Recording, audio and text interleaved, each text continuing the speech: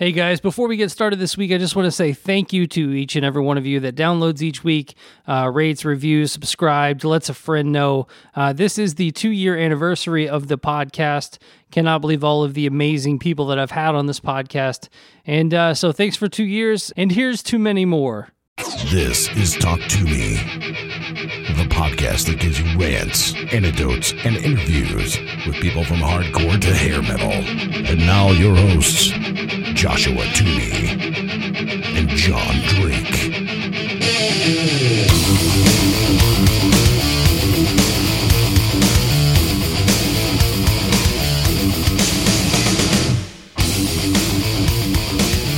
What's up, everybody? Welcome to Talk To Me. This is episode 116. Guest this week is John Connolly of Sevendust, and he will be on to talk about his new band, Projected. As always, I am your host, Joshua Toomey, joined this week by... Well, we're not joined this week by John Drake. His voice is shot. He did some singing over the Labor Day weekend with his band, Brother Believe Me, and Brother Believe Me, we tried to do this episode on Monday, and his voice was shot. So I brought in a special co-host this week. Mark Striegel of the Talking Metal podcast will be on momentarily. I'm going to bust through the iTunes review and the shout-outs for sharing, and then get Mark on the line. So... All right, the nice 5-star iTunes review this week is from our good friends, the Decibel Geek Podcast. Got to thank those guys for not only the Rock and Pod Expo, but for being a supporter of this podcast. I just noticed in my memories a year ago, I was on their podcast talking Metallica.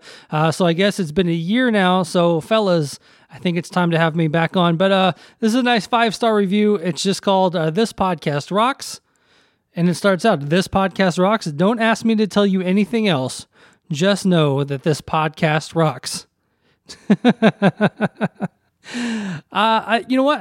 I've read this a couple times and didn't get it, but there's an inside joke in there that I just now figured out. So thank you, Chris Czynszak of the Decibel Geek Podcast, for saying that this podcast rocks. And if you want your iTunes review read on the podcast, head over to your iTunes, leave a nice 5-star rating, nice 5-star review, and it will be read on an upcoming episode. And we also like to do shout-outs for sharing, and that is shout-outs for sharing on Facebook and Twitter. So for sharing the David Vincent, formerly of Morbid Angel, now of I Am Morbid, doing his Outlaw Country project, and Headcat.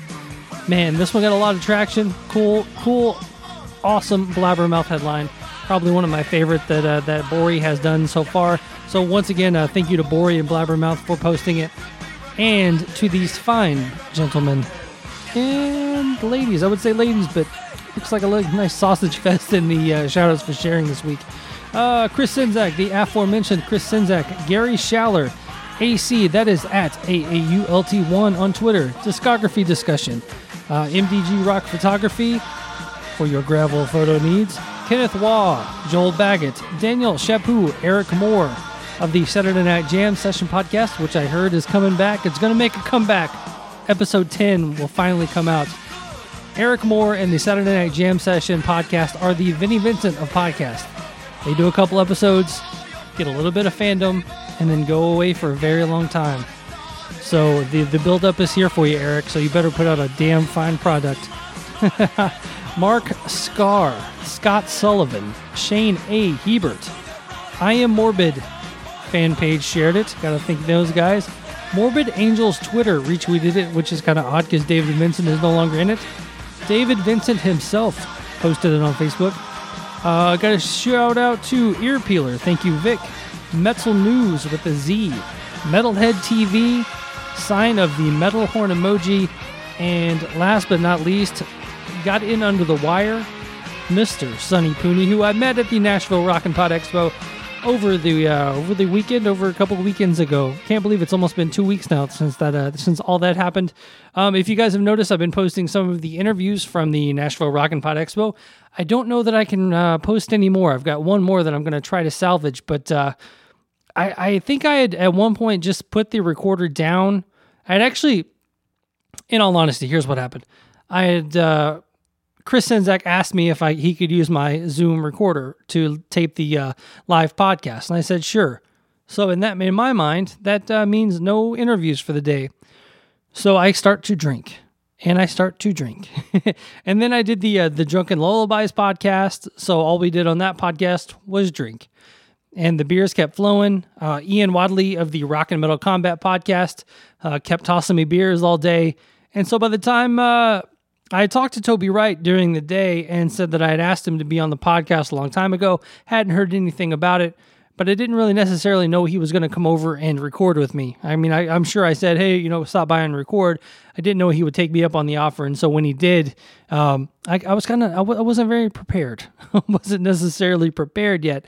So we sat down and did the interview. I listened back and I was like, wow, am I saying and just for all? But yeah, so listening back, I put out the Dead by Wednesday Steve from Skin Lab episode. Tried to doctor those up as much as I can. I've got the Kenny Olson of formerly of Kid Rock's band. We talked for like 45 minutes, so I'm sure I'm going to cut that down to about 20 and try to take out all the babbling that I did. But another guy that I talked to at the Rock and Pod Expo, I had been on the Podcasters Summit on the Classic Metal Show along with Mark Striegel.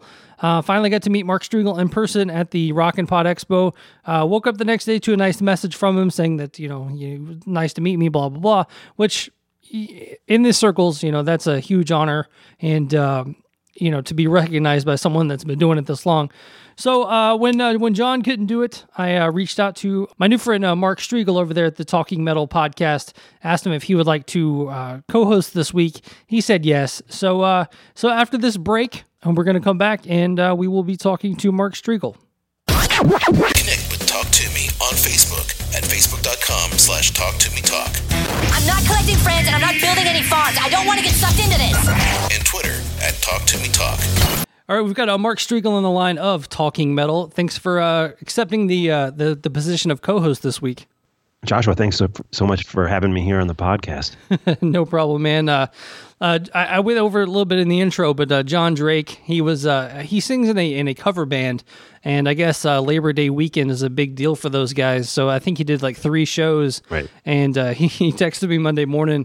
He was like, "I think I'll be good to go, but my voice is kind of trashed." And when he called in, I sat down and he was like, "Hey man, what's going on?" And I'm like, "I don't know if your voice is up to snuff on this one, man." But yeah, he sang a little too many covers over the weekend.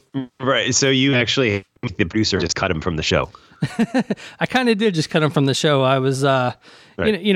People have been up in arms about him anyway, so I don't want to give them any more fodder to kind of get onto him for his voice being shot. I mean, it was pretty rough though. I wouldn't have recorded, I don't think, if my voice was that bad. Yeah. Okay. All right. Well, he was ready to go though with the bad voice and everything. Then you said no go. Yeah. I mean, I made sure to say, hopefully no hard feelings. He hasn't been on the show long enough to where we can just kind of give each other shit yet. We don't know each other that well, so I don't want him to be offended. But yeah, I mean, it was a pretty rough sound and even on a good day, my voice sounds funny, but I still try to put a good product out each and every week.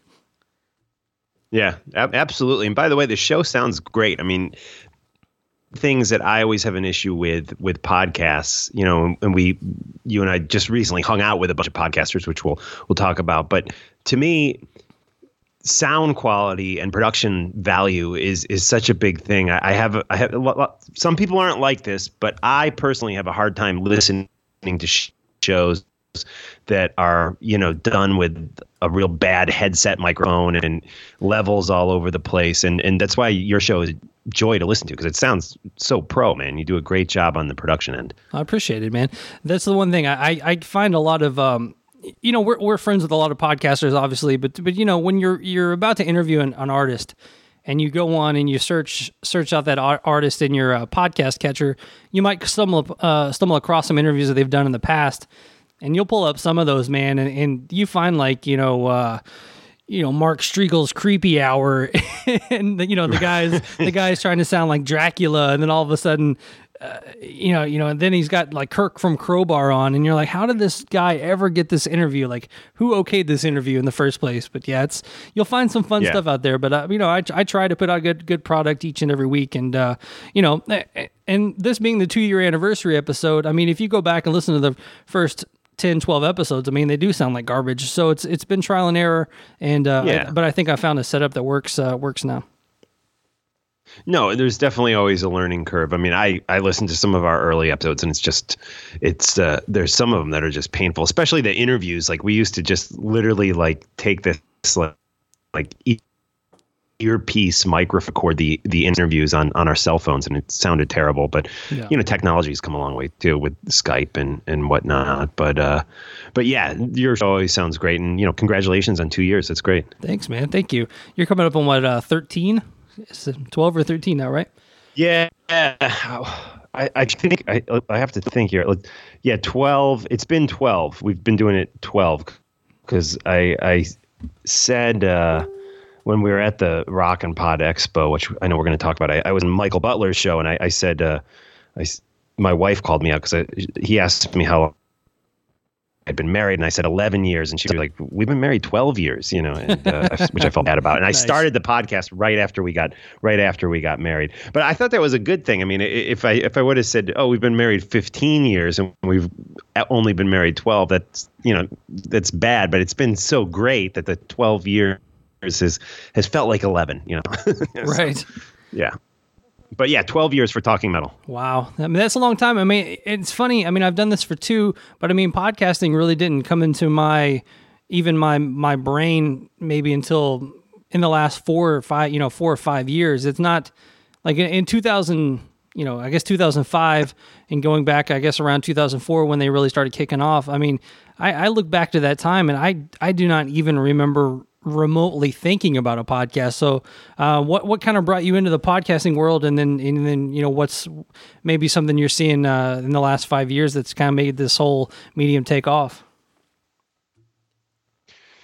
Yeah, I've told different versions of why and how I started podcasting, but and a lot of people have been asking me that lately, and I've given it some thought. And this version of events may be a little bit different than stories I've told on other podcasts recently. But specifically, the reason I started doing it was because I had worked at VH1 on and off again, and I was always like the metal guy. Like, I worked on like David Bowie Legends and Behind the Music and, all sorts of stuff. Mariah Carey, 1-to-1, all over the place at VH1. But everyone knew I was like the metal nerd guy, right, who knew all these crazy facts about metal.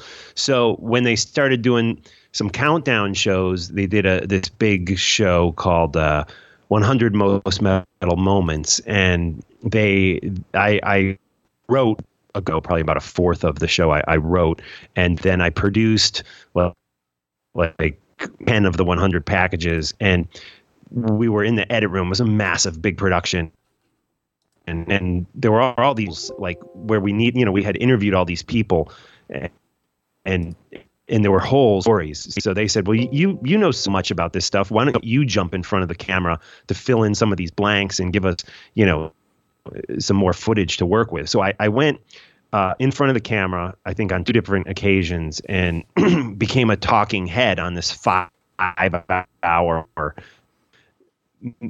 special on VH1. And it came out, and the ratings were really, really good. And it did really well and what happened even back in those days, where this is like 2004, could have even been 2003,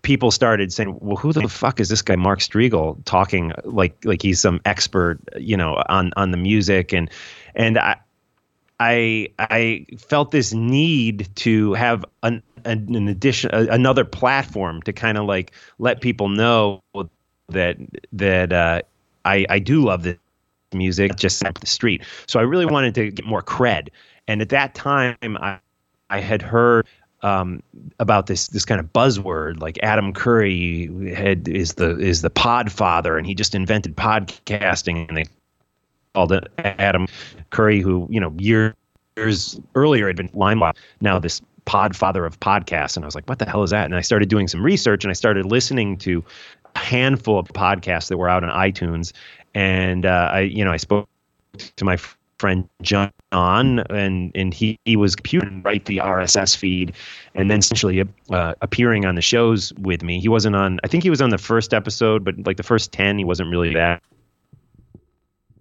involved with things, and it went from there. And because I was one of the only podcasts out there, I mean, at that time it was just like the Rock and Roll Geek Show. There was this other metal podcast called Entropy League. Classic Metal Show may have just been coming on right around that time, and that was it. There was nothing else on iTunes as far as like hard rock or even rock goes. I mean, there was really nothing. So we immediately started getting listeners, and kind of just went from there. But I do think we benefit from being one of the first. I still have people who are subscribed to that feed from way back in 2005. Yeah, that's crazy just thinking about it. I mean, I guess I was never an Apple guy. I was never an iPod guy, an iPad, or anything like that guy. So I mean, I think maybe that's just where I didn't I didn't right cross paths with a podcast to begin with. And then in all honesty, but I've always loved talk radio, and I've always loved even silly stuff like Dave Ramsey and sports talk radio and Jim Rome. I actually had a guy tell me one day that he thought my show kind of reminded him of sports talk radio, and I actually took that as a huge compliment because I really liked totally things like Jim Rome show and stuff like that growing up. Just I've always seemed to have jobs where I was in the car and delivering something, and so I tend to listen more to the talking heads rather than just CDs over and over. So I mean it kind of morphed into this, and even the guy that does a lot of my bumper stuff, a lot of the voiceover stuff for me. When I messaged him about the podcast, the last message I had left him on Facebook was, "Hey man, I'm really thinking about doing an online radio show." Just because I've always wanted to be behind a mic and do this type stuff, and I always assumed that I would be able to reach out to those handful of friends that I still had in the music business, guys that are still in huge bands, and get my first few guests and kind of get my foot in the door. And I think that's what's happened. And now even today I'm getting emails like, "Hey, would you like to talk to this guy? I think he's big enough for your show." And I just kind of laughed when I get those emails now. I'm like, I think it's funny. Awesome. The perception of the show is kind of funny. Awesome. Yeah, no, that's great. Well, and then we get the the Nashville Rock and Pod Expo just took place. I can't believe it's almost been 2 weeks now, but it was great to finally meet you in person. We had done the Classic Metal Show podcast summit a while back, put together by Chris Aiken, and then we get to meet face to face in Nashville at the Rock and Pod Expo. And man, I think that some people had their issues, but I think it went off without a hitch. I thought it was a great start. I think Chris Czynszak did a great job at really spearheading everything, and I really enjoyed it. It was it wasn't like a relaxing time for me. I was like totally working the whole day, but I mean guests were like walking up to my table. Dead by Wednesday, Toby Wright, Raven, Mark Slaughter. I mean it was a dream to just sit there and have people come right to me as a podcaster. I thought it was a really great event, great expo, so much fun, and I feel that I really worked it there, and I got like literally like 10 to 12 episodes recorded. I mean, including the ones I did on other people's shows. So I hope it happens again. I mean, have you heard anything if they're gonna do another one next? I mean, they released Decibel Geek released their podcaster panel episode today. And they pretty much flat out said that they were gonna, start getting it together soon. And I think if they, started soon, I think they'll be able to get a ton more guests and things like that. And man, it was a lot of fun. I do tell the story about I've got probably like 8 or 9 interviews in the can, and of those 8, I maybe only use 4 of them because I started background noise. Well, no, the background noise was fine. Actually, it kind of gives a nice ambiance. It was more of the flowing alcohol all day. I did not realize how much it had caught up with me until I sat down and started listening to myself try to speak. I'm talking to Toby Wright and I'm calling it "and just for all" and stuff. So it's pretty rough. Yeah, man, the Toby Wright interview you did, I thought was really, really good. I felt like I kind of bungled bungled the interview when it started off with him because I was like frantically like reading Wikipedia and I wasn't really prepared for an interview. But I guess I got some good feedback on it, so I guess people liked it. But yeah, great job with that. I thought your interview that you did with him and the one that I did with him, I thought were good compatible interviews because I felt like we both hit different topics with. Yeah, I've listened to cool. what I thought was cool about that, and I think I threw that in the Nashville Rock and Pod Expo Facebook group. But that was the one interview that like I had mine, you had yours, and Ages of Rock podcast did one too.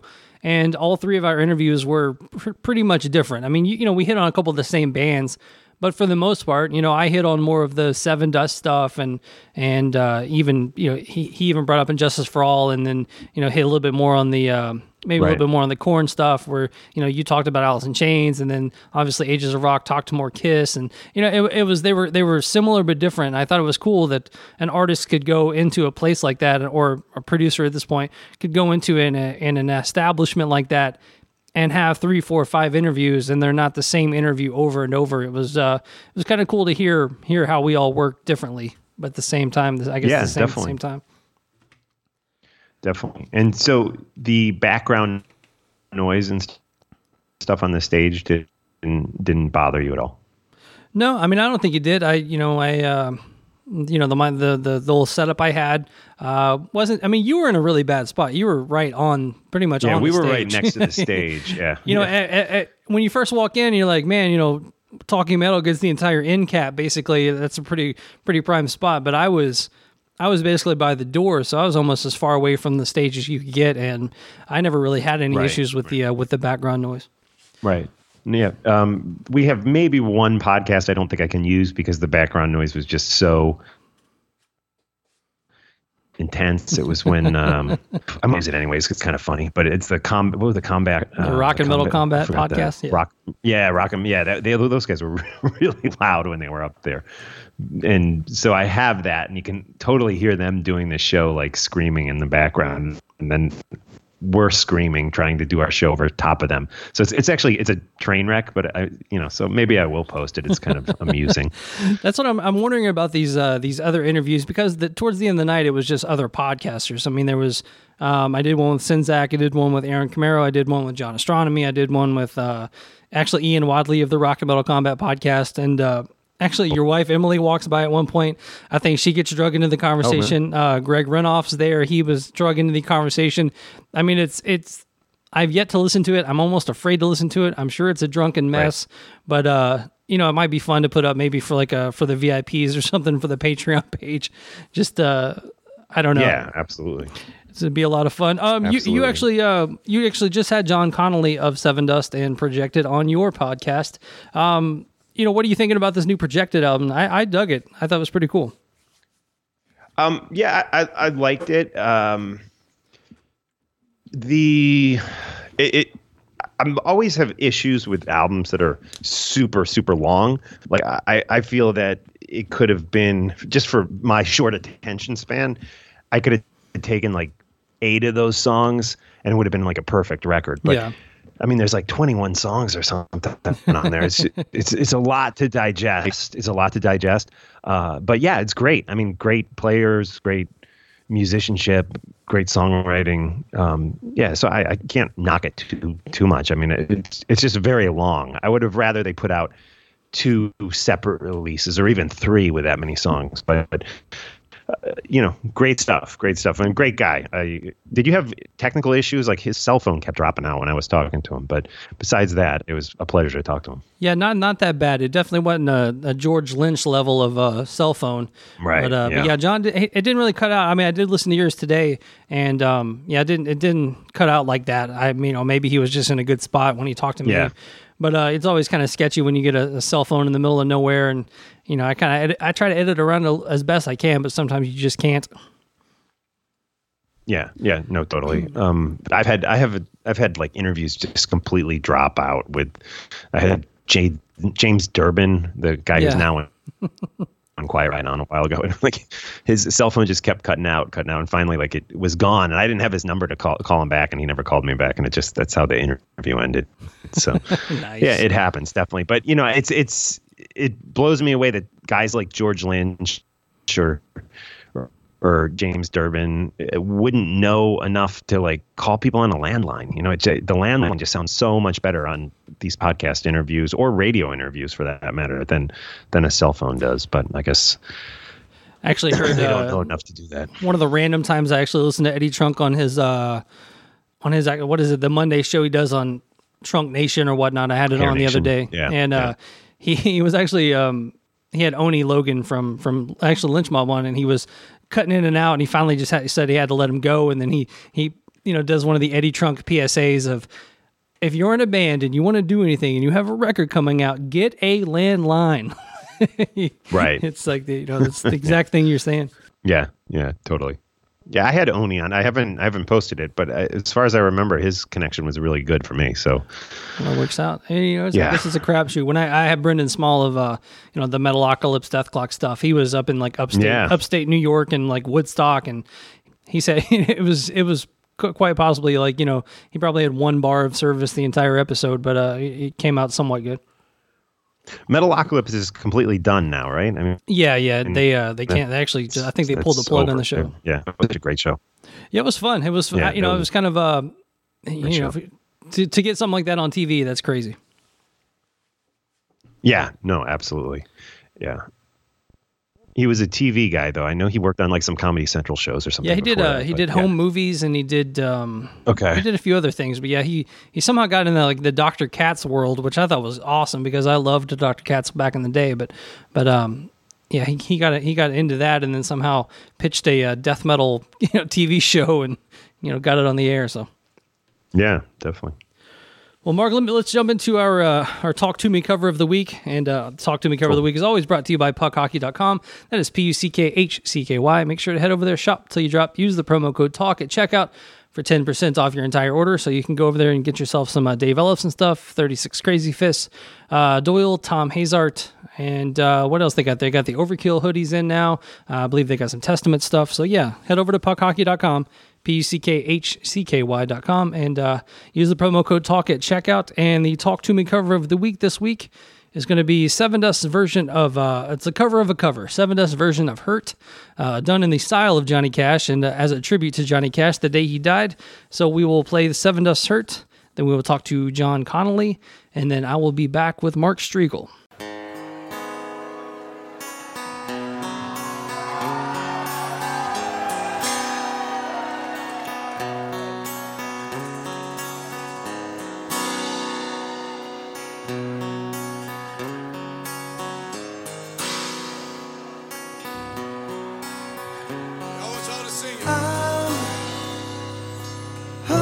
Myself today to see if I still feel. I focus on the brain, the only thing that's real. The needle tears a hole, the old familiar sting. Kill it all away, and I remember everything. What have I become? My sweetest friend. Everyone I know goes away in the end. Could have it all. My empire of done. This is it, sing it, y'all. I will let you down. I will make you hurt.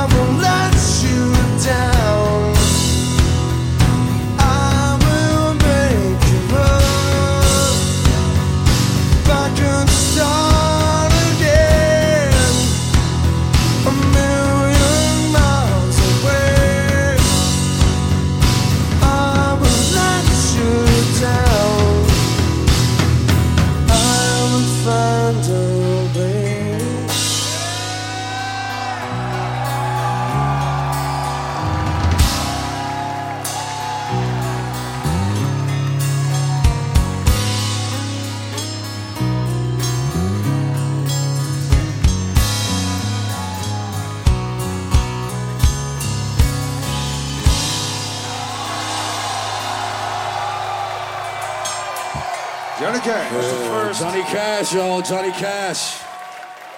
Well, John Connolly, welcome somewhat back to the Talk to Me podcast. I appreciate you rescheduling and redoing the interview with me. No worries, man. In the age of EPs, singles, and putting out one song a month type stuff, you have the audacity to put out a double album, man. What are you thinking? And not really thinking at all, to be quite honest with you. I mean, I think we just, we went into it with every intention of making, a regular record, somewhere around 12 songs, give or take. And, the idea is to go into the studio. You always want to be extra prepared in case something isn't working. There's some bands that write just enough for the record. And then there's other bands that kind of like to go in and always like to have some leftover stuff, B-sides, soundtracks, imports, there's always a use for an extra song or two or whatever. So you figure, 16, 17 songs is a good number to go in with. And that's what we did. And every time that I would try to trim one, someone was losing their mind. That's my favorite. You can't get rid of that song. I was like, okay, all right, well, what about this one? No, you can't get rid of that one. That's, my cousin's favorite song. And after a couple weeks of doing that, we just said, all right, this is getting difficult. And we just figured it was easier to push the other way. We said, all right, let's go in the opposite direction. Let's get, 20, 21 songs, somewhere around there. And let's do 2 records. I was still under the whole assumption of, we'll split them up. We'll do the smart move. And the label loved the idea of the double record. They were like, look, it was all written together anyways. So let's do something that, isn't really in vogue. On top of the fact that it has, at that point we didn't realize it, but it's 5 years from the debut record to the sophomore record.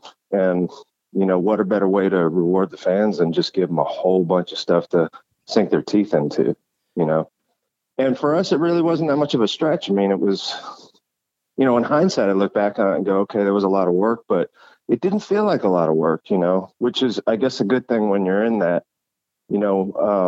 Typically, the way Seven Dust works is a whole lot different. So, for us going through this, it's always, a giant question mark. On all levels, with Rat Pack, with us, writing, singing, recording, everything. It was like, okay, we've never done this much music. I think E-Rock probably came the closest because in Tremonti, they recorded 20 songs all together when they did Dust and Cauterize, but they split it. Yeah. But the workload was similar, so he was kind of used to that. But for me, it was just like, all right, what am I getting myself into here?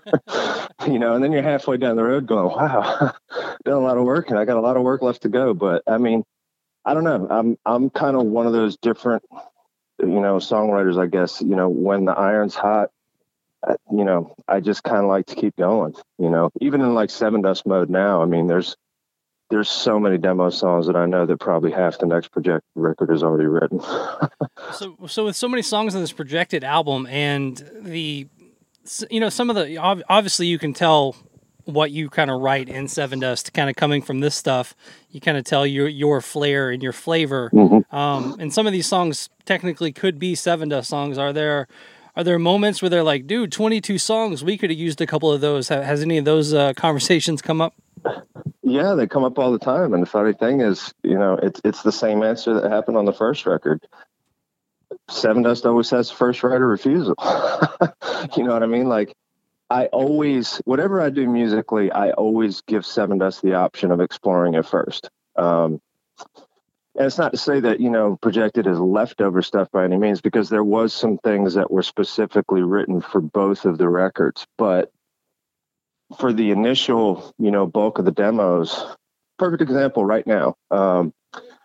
We go in the studio with Seven Dust in October to start pre-production, but we've been working since, March, and the demos are piling up. And between Clint and myself, there's probably 40, 45 different ideas, and there's no way that 40 or 45 things are ever going to make a record. And it's not because they're bad songs. It's just because there's just not enough space for it. So, yeah, you know, most of these things were explored at one point or another in the world of Seven Dust. But the funny thing is, it actually goes both ways too, because I had a couple things that I really, really thought were going to be projected. And when I played them for the Seven Dust guys by mistake, they fell in love with those songs. So we ended up recording them. And then I had to go back to Scott and Eric and be like, dude, you know that song you loved? Well, it's going on Kill the Flaw. And they were like, oh, man. So, you know, it's just a matter of kind of fitting the vibe. You know, I mean, I think the biggest thing after doing this for 20 years that you realize is it's not about the best song.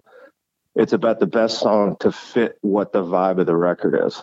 You know, out of all the ideas that I've written, now that I've actually had a writing session with LeJean and Morgan and Vinny up in Atlanta, you know, sitting face to face, I know where their headspace is.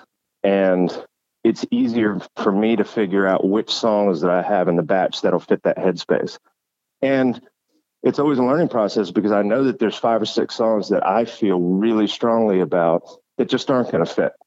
They're just not going to work in that environment. So, you know, it's not necessarily about a bad song. Trust me, there's plenty of bad songs, but some of the really, really good ones are the ones that you realize they're just not going to fit the vibe of the record. Absolutely. And the one thing I noticed on this too was obviously your writing style. You can kind of tell what you bring to Seven Dust, and I'm sure that you guys all bring similar ideas to Seven Dust, but you know, you can kind of feel like maybe the chunkier riffs might be coming from you, just judging from this album. But the other thing too is vocally, you can tell what you bring to Seven Dust. And you know, listening to the Foo Fighters for all these years, and then you go back and listen to Nevermind and all the Nirvana stuff, and you're like, and you can totally pick out Dave Grohl's harmonies just because you're so accustomed to Dave's voice. And now listening to Projected and then going back to Seven Dust, you can totally, you know, pick your voice out of the mix there. Oh, that's cool. I mean, we do chameleon each other very well, though. I mean, Morgan, myself, and Clint have, you know, when you sing behind someone who's as gifted as LeJean for all these years, you learn that you're kind of forced to learn. And, you know, you realize when you need to kind of get in there and get out of the way. You need to blend.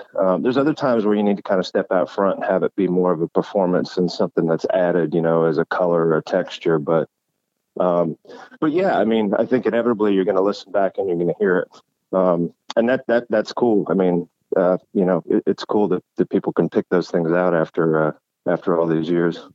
Are you excited about doing some live shows, being the actual front man, not being able to just stand behind LeJean, but actually have to go out front and front the band? Excited, yeah. Terrified, yeah. Some of that too. You know, I mean, it's kind of goes both hand in hand, I guess. You know, there's always that comfort zone of being able to kind of tuck in, you know, behind LeJean. And, you know, that's what I've known my whole life. And now I'm all of a sudden the guy who, you know, someone else is tucking in behind. So, yeah, I mean, it's super exciting, but it's nerve-wracking too, because it's one thing to go into the studio and sing and do performances, but then it's another thing to actually get up on stage and be a front man. And, you know, regardless of whether LeJean opens his mouth to actually sing a song or not, he's one of the best front men in the business. I mean, he's got this amazing rapport with the crowd. And, you know, I joked around with Mark Tremonti the whole, you know, when he was getting ready to go on the road, I was like, so what are you going to do between the songs? He was like, I don't know, man, I'm terrified. I was like, I don't know if I should do dance or, you know, tell jokes or, you know, just be the real mysterious, you know, Maynard kind of guy or whatever. But, you know, I think that's the biggest thing is it's like, okay, I know the parts, I know the words. What are we going to do in between the first song and the second song? You know, what am I going to talk about? What's it like for you to kind of get in a room with guys that are not Seven Dust? Obviously, Vinny's in the Projected band, but I mean, to get in the room with some fresh dudes and write. I mean, because Seven Dust, as I've talked with even LeJean on this podcast, I mean, this is technically this, except for the short period of time where Clint was out. You know, there's been a consistency in that band. So I mean, what's it like for you to play with other people? It's cool. I mean, it's the same, but it's totally different at the same time because my process doesn't really change from start to finish. But with Seven Dust, my process always has a lot of interjection at a certain point, you know, usually about halfway through whatever I'm doing demo-wise. everyone comes in, and then all of a sudden we start rearranging and moving stuff around. And there's some times where, you know, we'll dig into a song, and by the time we're finished with it, there's very little of the song that's actually left. You know, we'll actually change so much that I look at it and go, okay, well, I can still use that song because we're not doing that song anymore. With Projected, it's a little bit different. You know, usually if I have a vision at the beginning of the song, I can kind of follow it through to the end. And the guys, they give me a lot of space. Obviously, they're going to throw their 2 cents in and their opinions, but they're not going to try to write or try to, you know, redo parts until it becomes evident that, you know, we need the help. You know, if a song's struggling, we go, all right, what's wrong with it? You know, why is the chorus not working? Why is that bridge section not working or whatever? But it's awesome, you know, to be able to sit down with other guys. It's something that I haven't done a whole lot of. I mean, since we started Seven Dust, this is the first thing that I've done outside of Seven Dust. You know, Clint's done HDMS. He's done Call Me No One. He left to go do Dark New Day. He's produced a ton of bands, and he's done co-writes with a ton of bands. So for him, it's second nature. Yeah. You know, he's used to just getting in a mix of a bunch of different people. But for me, it's something new, you know, and, you know, there's times where I almost feel like I have to apologize because I'm like, all right, look, I'm not used to this. So, you know, tell me when I'm screwing up here, or tell me what you hate. You know, don't be afraid to, you know, get in there and give me your honest opinion. And it's awesome, you know, because they usually just kind of let me, you know, either finish it out and it works great, or they let me wreck the ship. And they're confident in the fact that I can kind of tell when I've wrecked the ship. You know, I mean, it's obviously when you get 90% down into a song and you go, all right, this song is just not cutting it. You know, but a lot of that comes from the experience in Seven Dust, you know, and I take a lot of those cues and things from, you know, everything that I've learned. Years ago, you know, you go into the studio and you have what we all call demoitis. You know, you listen to your demo so many times and you're convinced that it's the number one song on Billboard, and, you know, it's just the best thing that you've ever done. And, you know, after the first couple of years, you realize that, you know, when the rest of the band goes, oh yeah, it's pretty cool, that's a death sentence. That means it's never going to get worked on. It's never going to make a record, no matter how much you love it. So for me, it's cool to have an outlet for some things that, you know, if I play something for Lajon and he's just, I can usually tell within, you know, 10 seconds if he's into it. If he's not into it, that's cool, because I may have a completely different vision than what he's thinking about the song. So, you know, that's usually my first guess that, okay, this is something that Projected should explore, or at least, you know, run it up the flagpole and see what happens. And it's, you know, lo and behold, it's usually the case where I'll play one of those songs that didn't get a reaction for one group of guys. You know, I'll turn around and I'll play it for Scott and Eric, and they'll flip out and just fall in love with it. So you go, okay, you know, and I don't even know if they know what the full vision is either, but, you know, just that knee-jerk reaction to something, you know, kind of gives you a good idea. And it's cool for me working with other folks now, you know. I wanted to hit on something you had talked in the last time we talked about being huge into James Hetfield and Dimebag. And after talking to you, I went and watched some videos, and I noticed your Dean. Is that your signature guitar? Yes, sir. Yep. So is that an homage to both of those guys? Because it's kind of got the Explorer, but it's also kind of got the Dimebag twist to it too. Yeah, definitely. You know, I mean, I played Les Pauls for years. You know, I did the, you know, Dime used to joke around. He was like, hey, you're the guy, you know, went and bought a Marshall and a Les Paul, you know, Zach Wild. Yeah, we got it. And I'm like, well, yeah, I kind of did. You know, I kind of did the textbook rock 101 move. But the funny thing was, like, the Les Paul was never super comfortable for me. And it was because I tend to play a lot further up on the fretboard on a lot of things. You know, watching James Hetfield play Master of Puppets, where everyone else plays it completely differently, it was like a light bulb, you know. I was sitting there, I was actually working on, we had time off. It was, Alpha was recorded, it was in the bag, and we were basically just sitting around at home for about 7 or 8 months before we hit the road. You know, we purposely took some time off, said, let's hit the pause button. And I said, all right, well, I'm going to learn some Pantera. You know, Dime always said he was going to teach me guitar. And after he passed, I said, well, let me get a book out and at least start to dig into some of his stuff. And I was playing Cowboys from Hell, and I was playing it the position that he plays it in on the Les Paul. And it was just so uncomfortable. And I was sitting there and I had a picture of James up on the wall, and he's holding the Explorer. And I look at a picture of Dime, and he's got the ML. And I look down at my guitar, and I'm looking at the Les Paul. And I look over in the corner at my old Explorer that had dust on it. I hadn't touched the thing in probably 10 years. And it was like the light bulb just got so bright. I put the Les Paul down, grabbed the Explorer, sat down, and immediately it was 1,000 times easier to play. So, I took a couple of notes. I was like, as much as I love Les Pauls, and I'm not knocking the Les Paul, but there's different tools. Like sometimes when you need a hammer, you're not going to go grab a screwdriver. And that's kind of the way that I look at it. It's just a better tool for what I do. For me, naturally, the way that I play and from the cues that I got from those guys, something that Zakk Wylde would play is something, completely different from the way that Dime or James might approach it. And, Metallica was like, that was the band that really did it for me at first. And then Pantera really sealed the deal. Once I heard Vulgar Display of Power, I went, whoa, hold on. This is like completely, not to be corny or anything, but a new level. It was literally, I heard that song and went, okay, they named the song A New Level, and I'm sitting here freaking out over it. So, yeah, for me, it was a natural thing because the Explorer was, it was one of my first earliest instruments that I kind of left to go with the Les Paul. But when I came back around, I wanted to change the scale length, and Dean was the one company that could go either way. They could do the Fender scale or the Gibson scale. And it felt natural. I was like, well, Dime was such a huge influence. So, yeah, I mean, my signature is basically a montage of both of those guys. You said that Dime always said he was going to teach you how to play guitar. What was your relationship with Dime? We hit it off. It was one of those things. I had moved to my wife, my girlfriend at the time. We weren't married. She was living in Dallas. And, when we first started touring, I didn't have an apartment. I didn't have a house. I didn't have anything.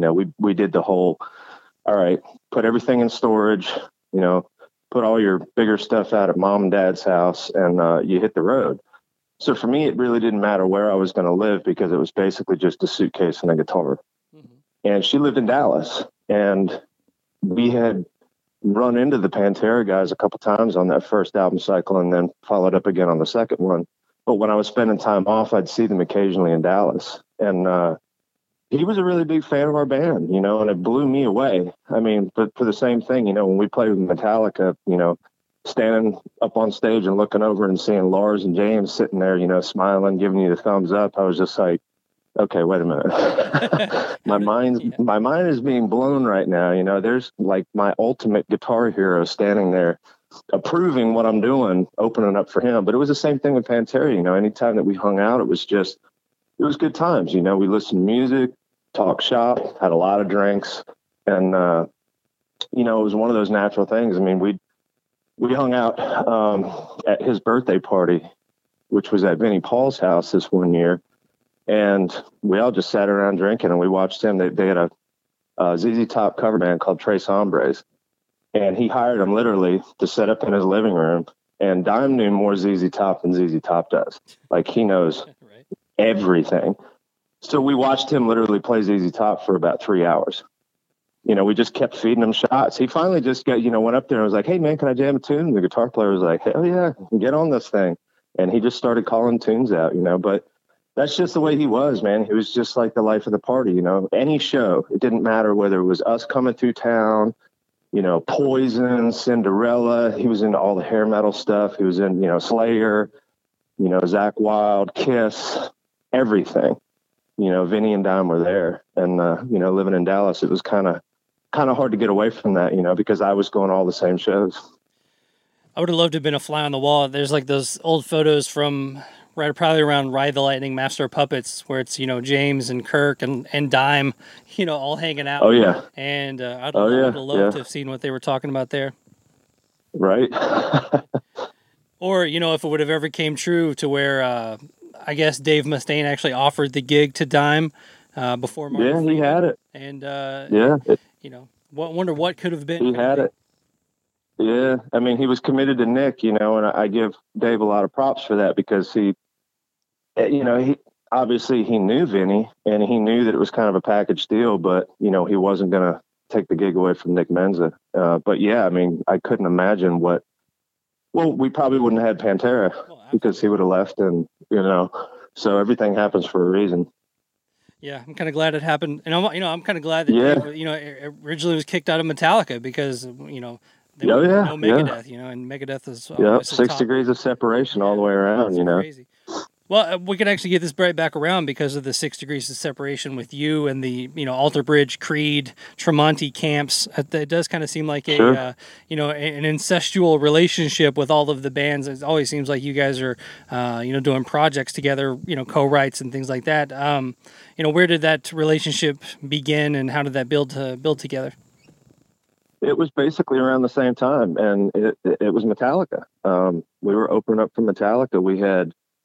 We had gotten, I think it was like 10 or 11 shows that we were doing with Metallica, but the 4 big ones, it was either 3 or 4 big ones. There was one in Miami, one in Tampa. I think the Silverdome was one. Anyways, there were these big stadium shows, and Creed was a part of the package. It was us and Metallica and somebody else, I don't remember, that were doing the smaller ones, doing the arenas, like 20,000 seats. But the big stadium ones was right. You know what I mean? But the stadiums, these football stadiums that we were playing it had Kid Rock and it had Creed on it. And that was back in 99. So, we kind of had the introduction there. We actually played one radio show with Creed before that. And it was a quick thing. We said hello. They were nice. It was cool. And that was about the end of it. But on the Creed stuff, on the Metallica stuff, we actually got a chance to hang out a bit. And, that happened to be the year that we were, shopping for new management, and their management was on our radar. So we came down to Orlando and had the meeting, and I've never left. I'm still here. Management's gone and the accounting firm's gone and all that good stuff. But yeah, we made that relationship, that friendship. Obviously, if you're going to have the same manager and booking agent and accountant, it's really easy to do the math. It's like, okay, well, Sevendust and Creed are going to tour together. And at first it didn't really seem like it made sense. And even today, it kind of doesn't make sense in some ways. But, we probably developed and built more fans that weren't, we were more in tune to play with Slayer than we were with Creed. Mm-hmm. But, that was also before the Angel Sons. And, we'd kind of explored the whole acoustic side of the band. So in a lot of ways, it makes a lot of sense now. Oh, don't get me wrong. I was late teens, early 20s, when that was going on. And, Sevendust is one of my favorite bands of all time. And I see you guys are starting to go out with Creed and stuff like that. And it threw me off too. So I was right there with you guys. Yeah.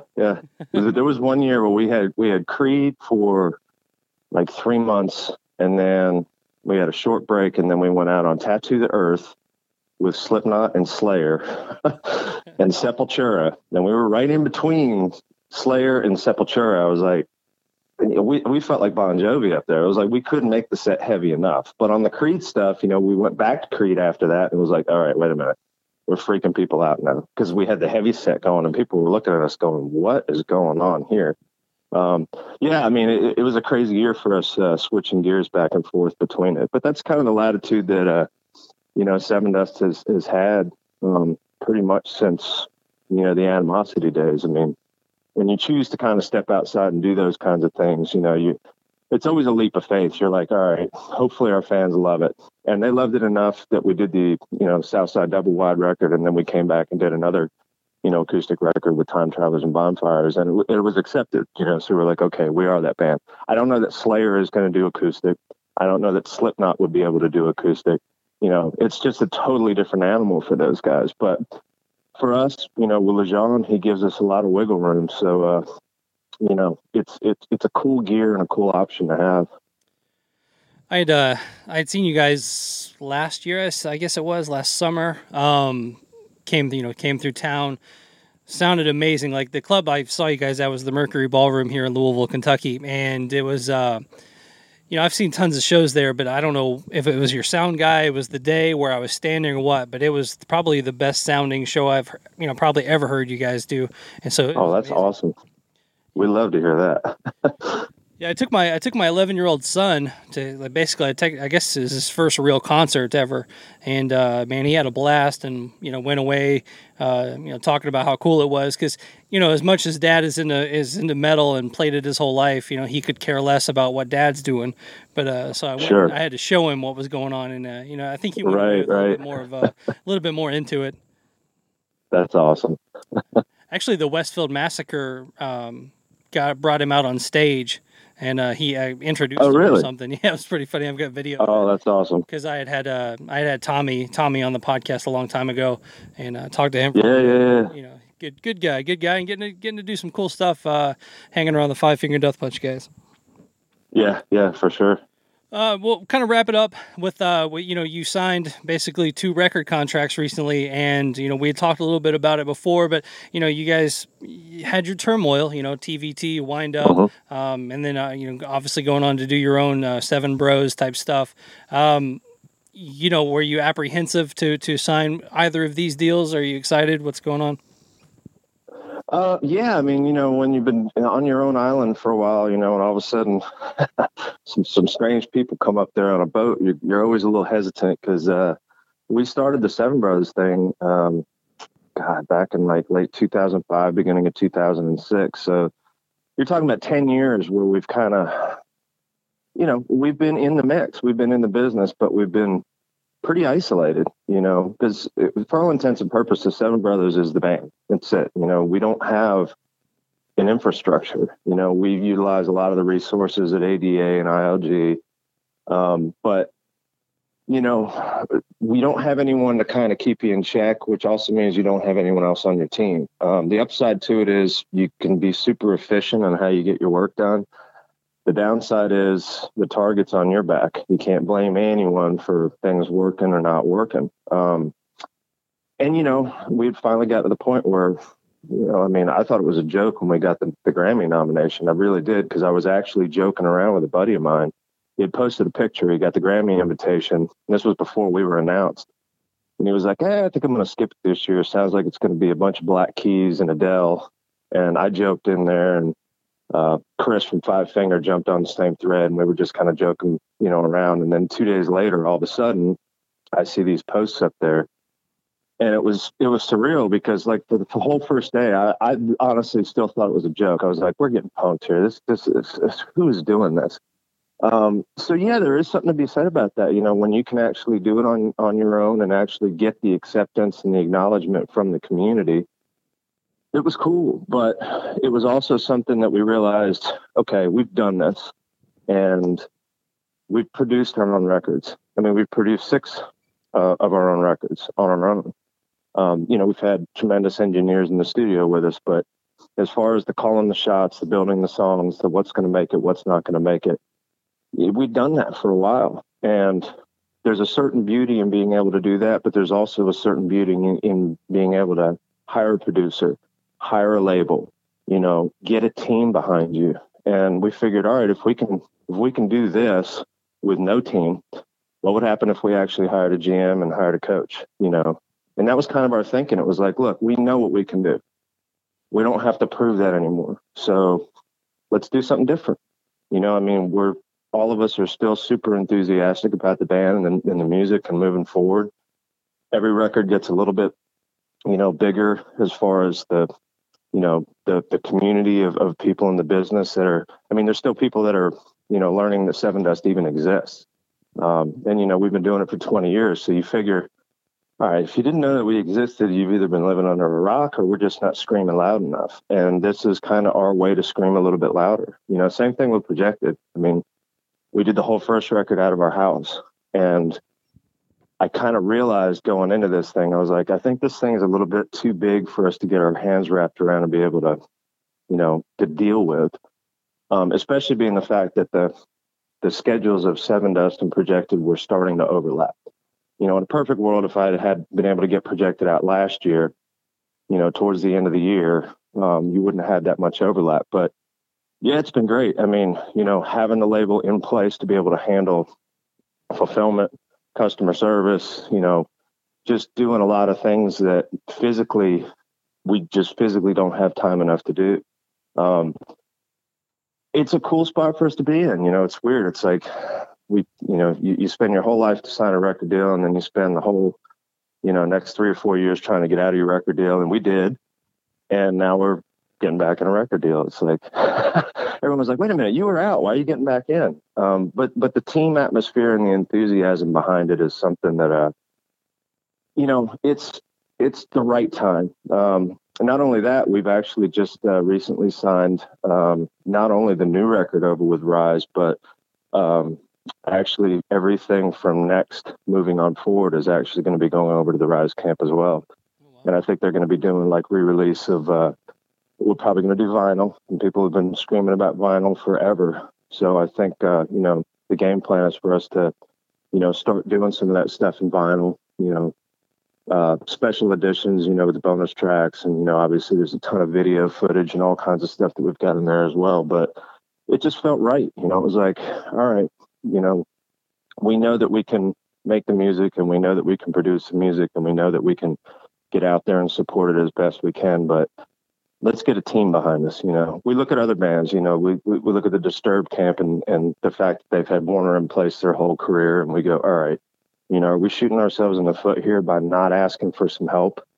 And maybe, it's time to put that litmus test to work and see. But it's exciting for us, I mean, it's going to be weird because, we're going to go in there and you're going to get opinions, because obviously when you're dealing with a label, you have a lot of people that want to, voice their opinion. But I think at this point, it's good for us to listen and good for us to, take notes and just trying to keep up with the business as it is. Everything's different from 10 years ago. 10 years ago, we were still selling CDs. And I don't think we're going to be selling CDs nearly as much as we were 10 years ago. Everything's about streaming and, all kinds of stuff like that. And it's changing so quickly that it's cool to be able to kind of, keep your finger on the pulse, but we need people to help us do that.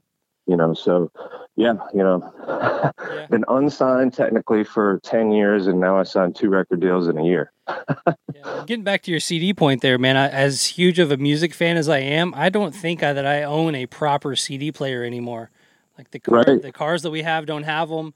I've got, my phone is Bluetooth to everything. I have like probably 30 Bluetooth speakers and headphones and everything else. So, it's the same with me. I mean, crazy. I have a Blu-ray player that can play CDs, but we actually just upgraded the iMac that I work on, that I actually, make music on. And I literally bought a solid state drive, little caddy. And I'm pulling the super drive out of the computer because, my buddy was like, do you still use it? I was like, no. He was like, get rid of it then and put another drive in there. You could have 2 terabytes. You can have a solid state and your regular hard drive to store stuff. Yeah. I mean, it's the same with me. I mean, I have one in the car, and, once in a blue moon, I kind of skip around and go, all right, what's in here? Ooh, there's some Pantera, there's some Zeppelin, some Meshuggah. But yeah, I mean, everything for me is pretty much Bluetooth, and I still buy physical stuff that I'm like super attached to.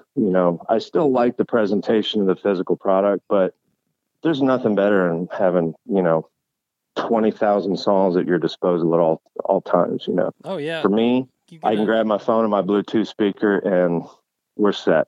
You know what I mean? I understand that 100%, especially road trip.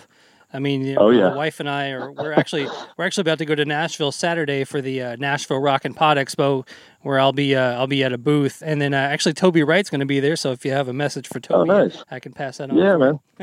Yeah, tell him we say what's up, man. It's been a minute. Well, yeah, we'll do, man. But last 7S question, then I'll give you a couple more projected ones. But Sure. I feel like 7S kind of came up through the new metal ranks, and then you guys went on to do your own thing and kind of lasted through emo and metalcore and whatever other subgenre of music, and you've kind of come out on the other side, still drawing good numbers, things like that. I mean, are you Do you feel like Seven Dust is a career band at this time, and kind of maybe even getting into that, like, almost a heritage act? Oh, I mean, I guess you don't have a choice once you're 20 years in. We're 2 decades into this thing. I mean, yeah, we were up there working with Corey, Clint's brother, in the studio, and we were talking about djent. I was like, it's an actual music style. And I was like, because we just joke around, gent, gent, gent, gent, gent. Yeah. I was like, okay, there's a whole style that's called that now. They tried to give us, I think I've got a poster somewhere upstairs in one of the closets that it was one of the first posters we ever did, and they didn't know what to call us. I mean, because nu metal wasn't even on the radar yet. Like, they were still trying to figure out what Korn was, and we were, just a year or so behind them. And we were called Progressive. And it actually says, number one progressive band at college radio. And I was like, what does that even mean? But yeah, I guess we are, I mean, it's the same 5 guys 20 years in. We're either too stubborn or too stupid to stop. So, I guess that's a good thing, because we're still having fun and enjoying it. So everyone, if all of our fans are still enjoying it too, then, it's a win-win. But yeah, I mean, I think at this point, we're not doing it. I guess on one hand, we're not doing it for because we're like Metallica size and it's about the money. And on the other hand, it's not because we don't have other options. I mean, Clint's had so many different bands and opportunities. And now I have, a side project. Morgan has worked with, a ton of outside stuff. Lajon is actually going to be doing some solo stuff finally.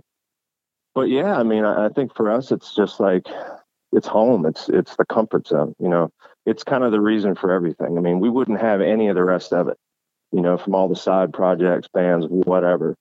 If Clint's going to go in the studio, people know him as the guitar player, songwriter in Seven Dust. And, it's crazy. I mean, if you had told me in 1997 that I'd be talking to you now, over 20 years later, I'd be like, wow, okay, then I guess we did something right. So yeah, I guess we are sort of a heritage band. Well, it's cool. We actually hung out in 1997 too, probably. So nice. Yeah. But, I guess the one question I had for Lajon was, I mean, even, Seven Dust as a band 20 years into it, I mean, normally at this time it would be Lajon and 4 other dudes, or like, there's Lajon and Seven Dust, and then there's John Connolly's Seven Dust Experience. Right. And, it's like there's 2 different rats rolling around out there. One of them's just got the drummer or whatever, I mean. Yeah, it starts to get weird. Yeah, the same with like Morbid Angel. There's 2 more Morbid Angels out there now. Yeah. And there's 2 Venoms and 2 Entombs, and there's just it's just so crazy to see that stuff, and it's a testament to you guys that you've stuck together through thick and thin through all this stuff.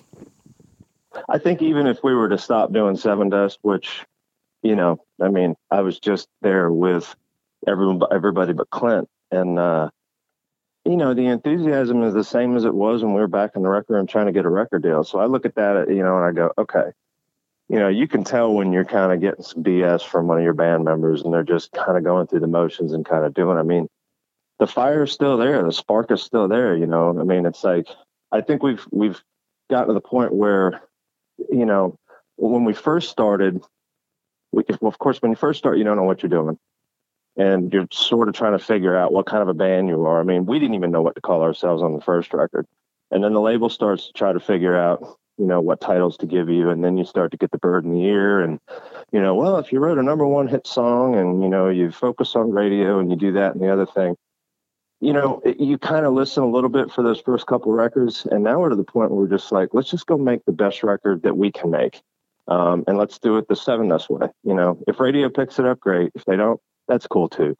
I mean, I don't think Pantera, Slayer, or even Metallica.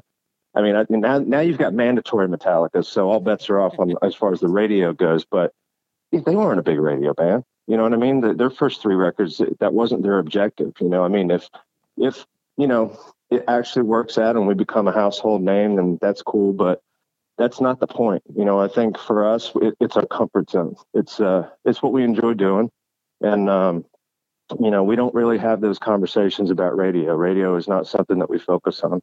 So, I guess we're doing it for the right reasons. Absolutely, man. And then the newest album by Projected, Ignite My Insanity, out now on Rat Pack Records. Nice that your label mates with Metal Church. That's always a good day. Oh yeah, yeah.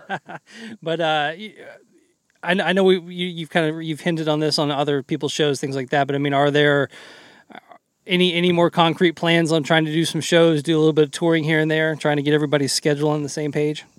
For sure. I mean, this year is going to get kind of crazy because, you know, October, November, December, we're going to be in studio mode. And now it looks like Alter Bridge is basically going to be playing up through the end of November, beginning in December. I think they've got another run they're going to be doing after they're doing the Royal Albert Hall symphony thing, which is going to be pretty awesome.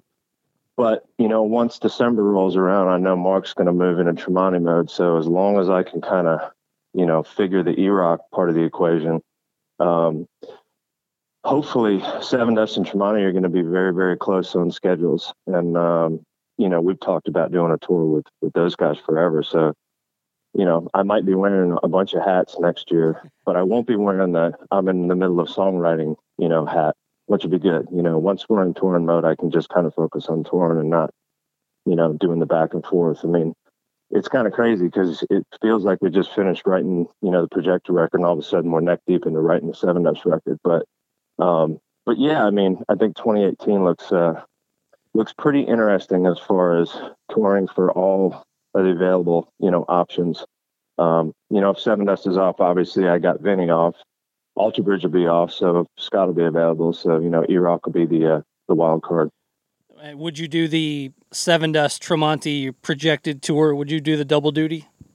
I'd sure give it a try. I mean, the hell, if we were going to do, you know, it wouldn't be just me doing double duty. Right. I mean, yeah, it'd be the double duty tour. It'll be the double duty tour, yeah. Because, you know, I think the toughest thing about that would be E-Rock just having to go back to back, but we just have to divvy up vocal parts and make sure, you know, he wasn't wrecking his voice singing, you know, that long straight every night. But yeah, I mean, I'd love to give it a shot. Well, John, man, I appreciate you taking the time today, and, you know, good luck with everything Projected. It's out now. And then, obviously, you know, when the new Sevendust album rolls around, I will definitely push that as hard as I can, too. Well, thank you very much, man. I really appreciate it.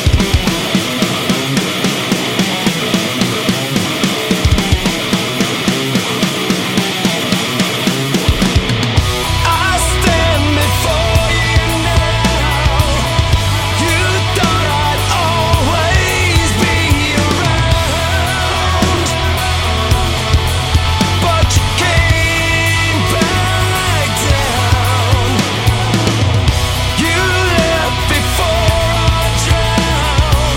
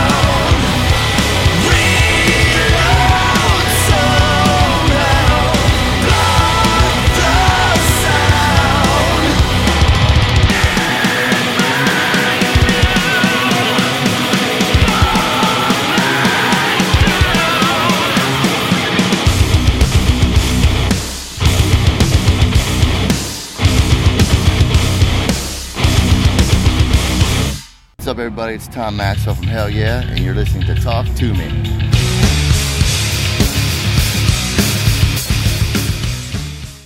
All right, guys, that was Projected, and thanks to John Connolly for coming on the podcast. Huge Seven Dust fan, a huge fan of his work, and I'm glad that he made the time to come on the Talk to Me podcast. And we're still here with Mark Striegel, and we just been talking while the interview was going on there for a minute. But up in your neck of the woods, I'm sure it happens because it happens down here too. But you'll get a touring package come through of one or two main headlining bands, and then a local promoter will put on 10, 15, 20 local bands, and then turn it into a quote unquote festival. And I can't stand these festivals, man. I can't stand looking at a lineup and not knowing anyone past like the third band on the bill. Right. Right. Yeah. No, I've seen this happen numerous times where they're trying to say it's an all-day music festival, and if it's an all-day music festival, I need to have bands at the beginning, the middle, and the end of the day that I actually know who they are. And I'm a big supporter of up and coming and the clubs a lot to see bands that aren't signed, but to try to sandwich these bands in a lineup with like 1, 2, maybe 3 other big bands and call it a festival. It's just not a good idea. It's the type of thing that makes me not want to go to these festivals the next time they throw them, So I do think, just in general, sometimes promoters don't think of anything but the current gig they're trying to peddle, and they don't think long term about bringing people back to the next time they're doing a gig or a festival, if you will. And the customers, most of them are smart anyways. They know enough to go and look at the entire lineup. And if they don't know a lot of these bands, they're probably not going to go in the first place.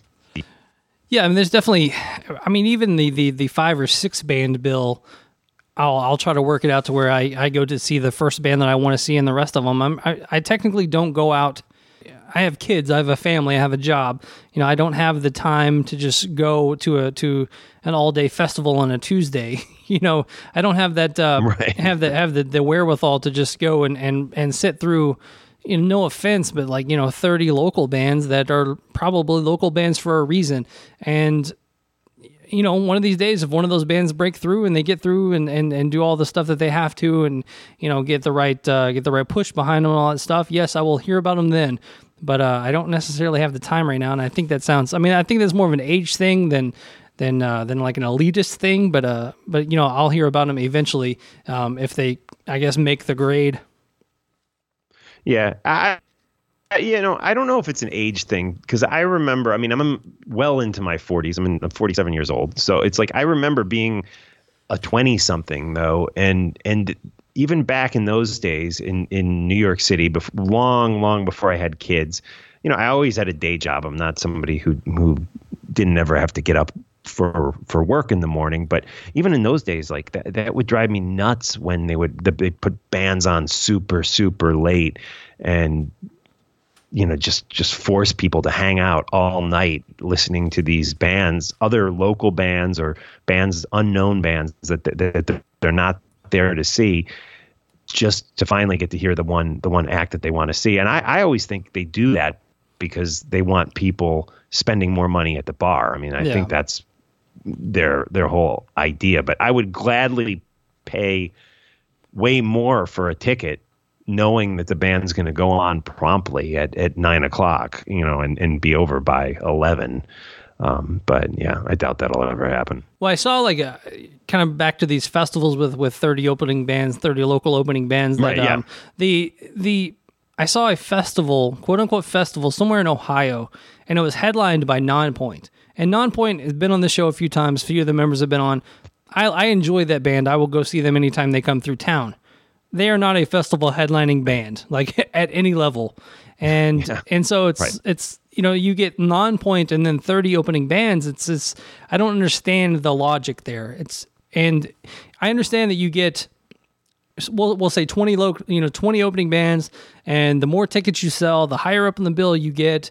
It's all about the opening bands selling the tickets. It's not like any of those guys are getting paid. And then I guess the payoff for them is they can say on their bio that they opened for Nonpoint one time. Like I don't really see the payoff on either side other than the financial payoff, I guess. Do you think those bands are like a pay-to-play thing? Like, do they have to get on the bill and guarantee that they're going to sell X amount of tickets? Like, I just remember when I used to play in bands, there were in clubs where they would make us buy tickets in advance. Yeah, there was a couple of examples in the article that let me pull it up to give credit where credit is due. That I'm not just coming up with this. It's called "Hey Promoters, Stop Doing This Bullshit." It's on toiletofhell.com, toiletovhell.com. Hey promoters, stop doing this bullshit. The one thing that they had on there was like the more tickets your band sells, the higher up on the bill you get to be.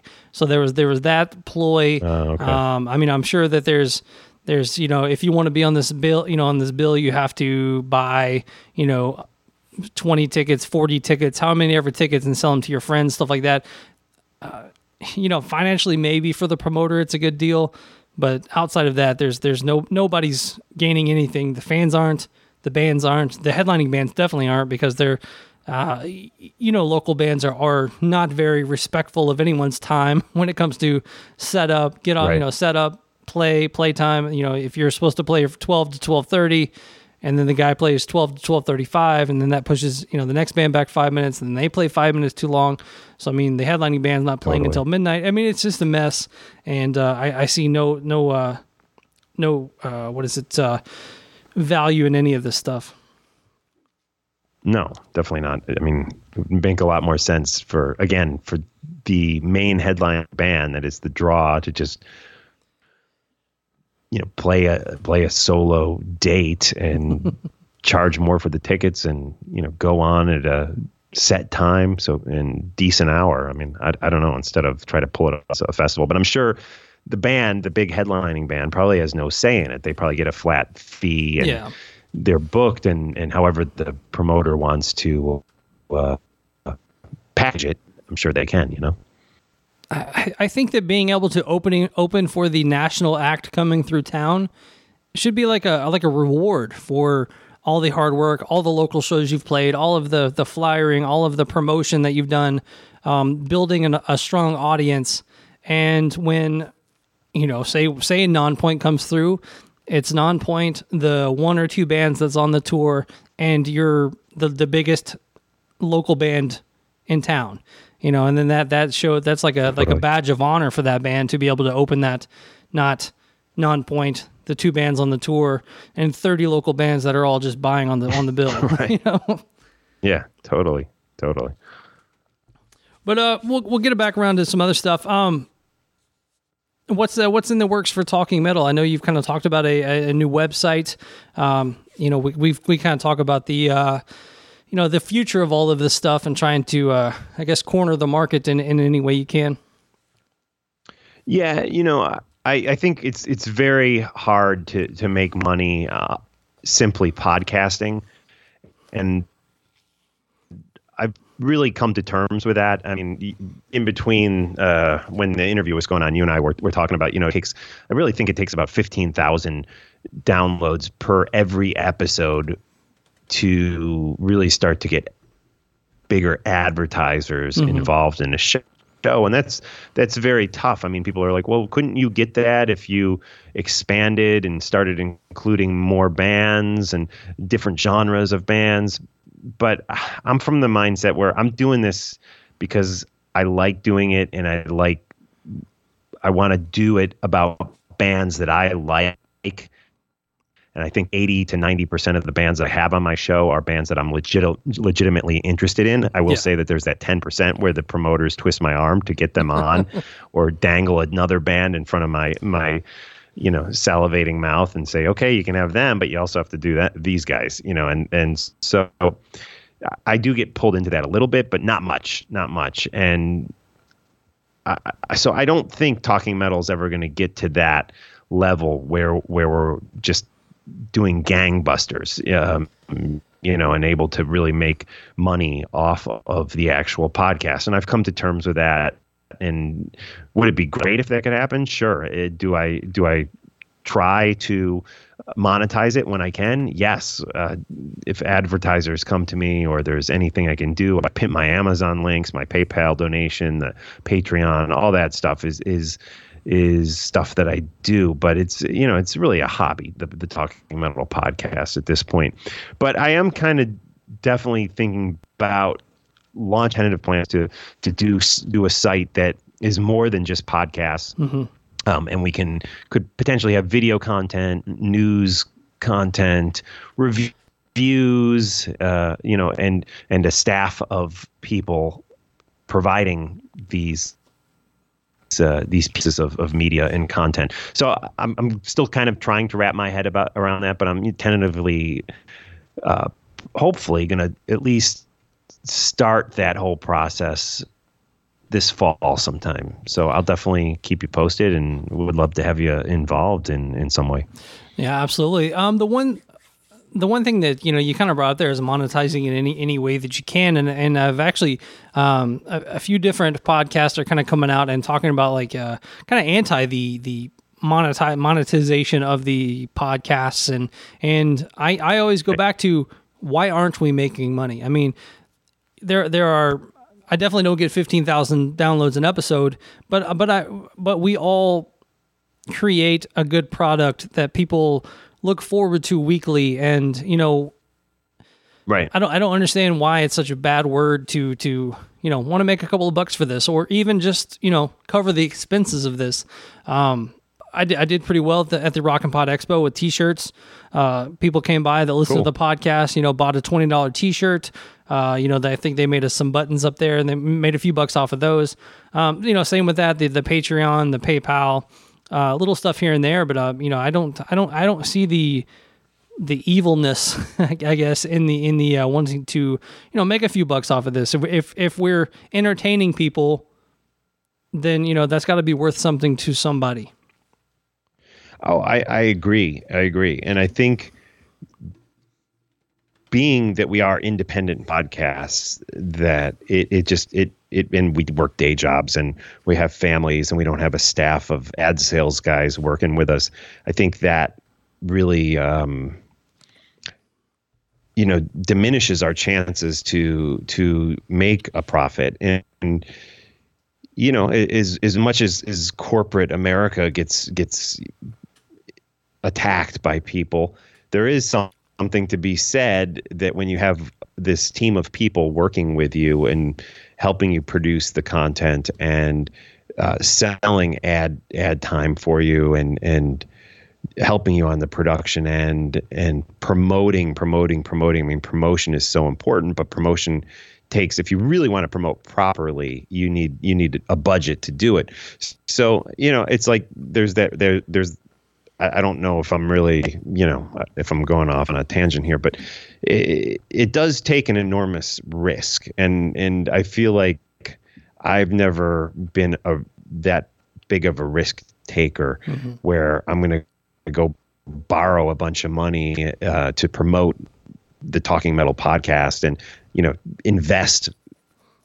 get investors and take out loans to push it. But when you look at people who launch successful websites, a lot of times that's what they're doing, and there's a enormous risk involved. But that would probably take the fun out of it for me. So, I don't know. I'd like to think that maybe as podcasts continue to grow and the popularity of podcasts go up, which right now we're really seeing this boom of more people coming in and listening to podcasts than ever before in the mm-hmm. history of podcasting. The podcast listenership has grown just in the last 3 years more than it has in the previous 13, 14 years. So maybe there is a chance that at some point our listeners will care enough about the content that we're providing them, and they will support us by using our Amazon links, by joining our Patreon accounts, and so I don't know. We'll have to see what the future holds, where it goes, but right now I do think it's tough. But I'm encouraged by how popular podcasts are becoming. It and the flip side of that is then there is always the corporate companies with money, the podcast ones and whatever that come in there and kind of suck the air out of the room because they have money behind them. But I don't know what the future holds, but I do think it's tough to be independent and make money for sure. But again, the best thing your listeners can do is just really try to support you and show you that love and do your Patreon and your sponsored stuff that you're pimping. I mean, it's really important to support the shows that you love. Well, I think too, and kind of getting back to the website thing, I think that's kind of where everybody needs to go with this stuff. I think the website's where it's at. I think that there's, and if I remember correctly on the Podcasters Summit that we did on the Classic Metal Show, you and I kind of went back and forth about blabber. Or I'm not going to call it we'll call him Mabberblouth. And, right. And those guys will pick up a blurb from the show, and they'll run it on their show, and then obviously my download numbers shoot through the roof when they do that. But sure. you got to think that their clicks and their paid clicks on on their website probably get 10 times the amount of any actual listening to the podcast. People go to the go to Blabbermouth, and they'll read the articles, but they'll look at the advertising while they're there. They may or may not actually click on the episode and hear the audio. So I mean, that even as much as I love when they take a snippet of the show, I know that they're the ones profiting off of it, monetizing So. Off of what you do. Yeah. Which, again, that website appears to be connected to big corporate money. I mean, doesn't Atlantic Records own it? So who knows, like, how much money they're even making off of it. It's like when it's part of this bigger company, it's all kind of a wash at the end of the day. And, I give this example where, I worked at a small TV station for a number of years called IFC, and it no one watches IFC. I mean, when I say obviously people watch it, but not a lot of people, but it was owned by AMC.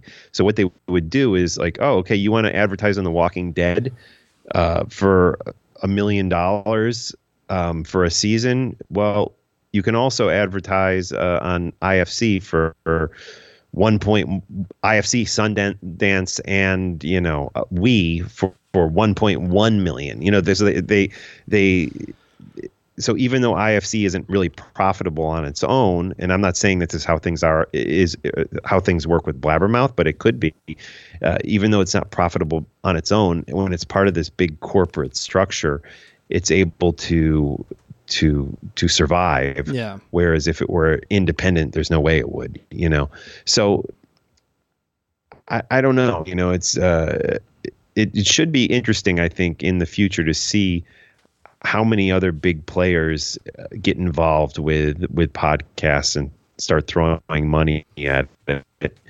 And it also should be interesting to see, how the listeners step it up, and if they realize, that we put our time and our effort and our money into this stuff, and will they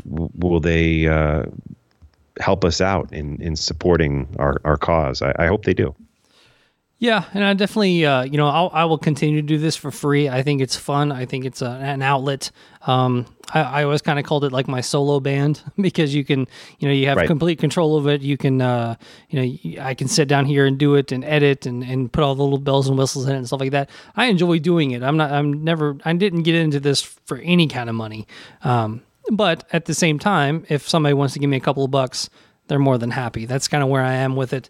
And, back to Blabbermouth, I don't think that, like Bori and the guys over there at Blabbermouth. I mean, I've been reading Bori stuff since I was a kid, like when he was in Metal Maniacs and stuff like that. So, I mean, I know he's coming from the right place too. It's not a bunch of corporate suits, sitting in an office somewhere, trying to make metal headlines. I think, he's been doing this way longer than the internet was around type stuff.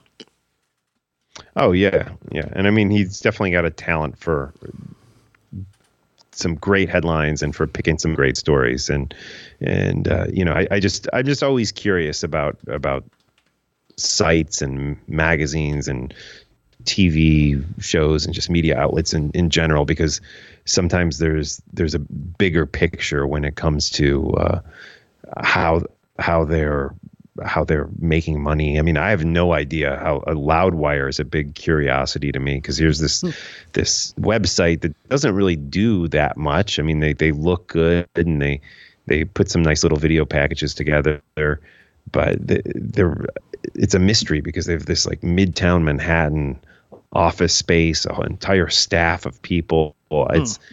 I can't imagine that they make enough money to make a profit, but I don't know. So there's a lot of mysteries out there, and they fall into that category of like their podcast. I don't think they sound very good. They're the Loudwire podcast. I could kind of go either way with. When Revolver had their podcast, that thing sounded like garbage. I'm like, how are these major companies, putting out, like, letting some of this stuff slip by and being able to put out some of this nonsense? Yeah. Don't know. Well, you get no nonsense here with Talking Metal. So as we wrap it up, just let everybody know. I'm sure if they already listen to my show, they know all about you. But the nice plug at the end here.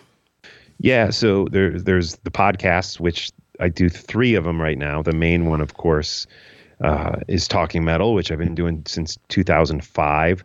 Then I have Metal Raps, which we're really only doing about 1 or 2 episodes a month, but that's with Mitch Joel, who is this brilliant internet marketer, TED Talks guy, and he's a lover of hard rock music, the classic stuff like I love, and also Mitch LaFon, who people know from his podcast, and he was part of 3 Sides of the Coin for a long time. So I do that with them. That's always great fun. It's called Metal Raps, and then a show that I've been doing kind of on the side for a long time, Talking Rock, and we're kind of rebooting that now, and I'm working with Joey Haney from the Rock Strikes 10 podcast on the Talking Rock podcast. Yeah, so definitely check out Talking Metal, but also Metal Raps and Talking Rock. They're all up on talkingmetal.com and, of course, iTunes and all your regular podcasting outlets.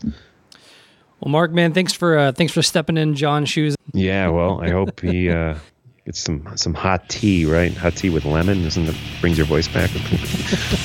And so for the Talk to Me podcast, I am Joshua Toomey, and we will talk to you next Thursday.